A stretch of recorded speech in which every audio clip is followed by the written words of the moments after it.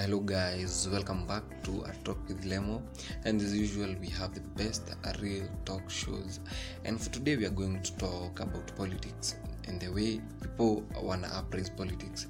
So in the past like 1 year ago nimekuwa nikiona vile kila mtu anataka kuvie for a political seat, mostly that elections ziko next year. So I was asking myself, out of 10 people, 6 people want to vie for an MCA seat, an MP seat.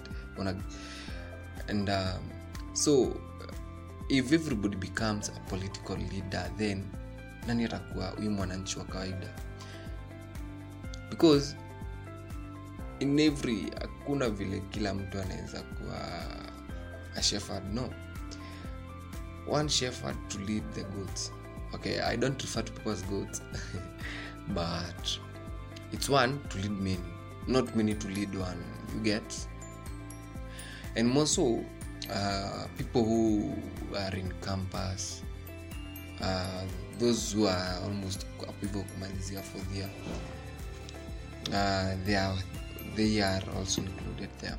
So do you think it's right?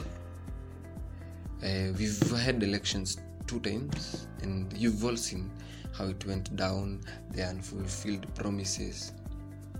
I don't think it's right. For me, I'll say if one is ready and you only have the capability to do something. You know, politics ain't about money and all that stuff. Politics, it's about kujituma kwa wase. Like, if you promise, then deliver.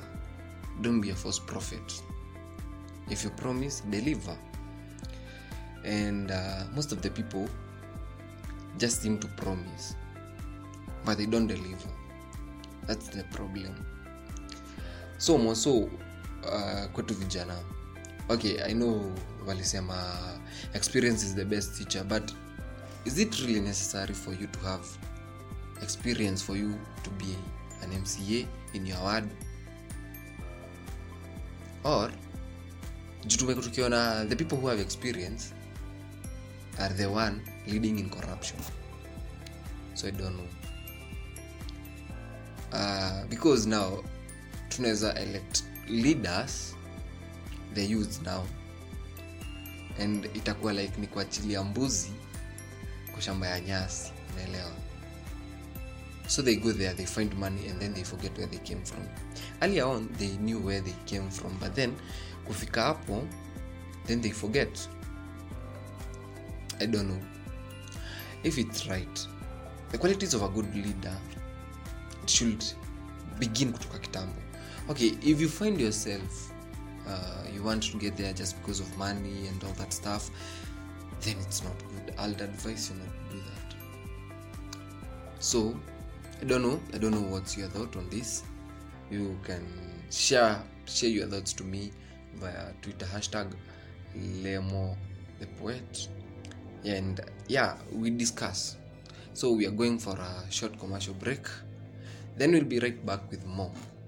Stay tuned.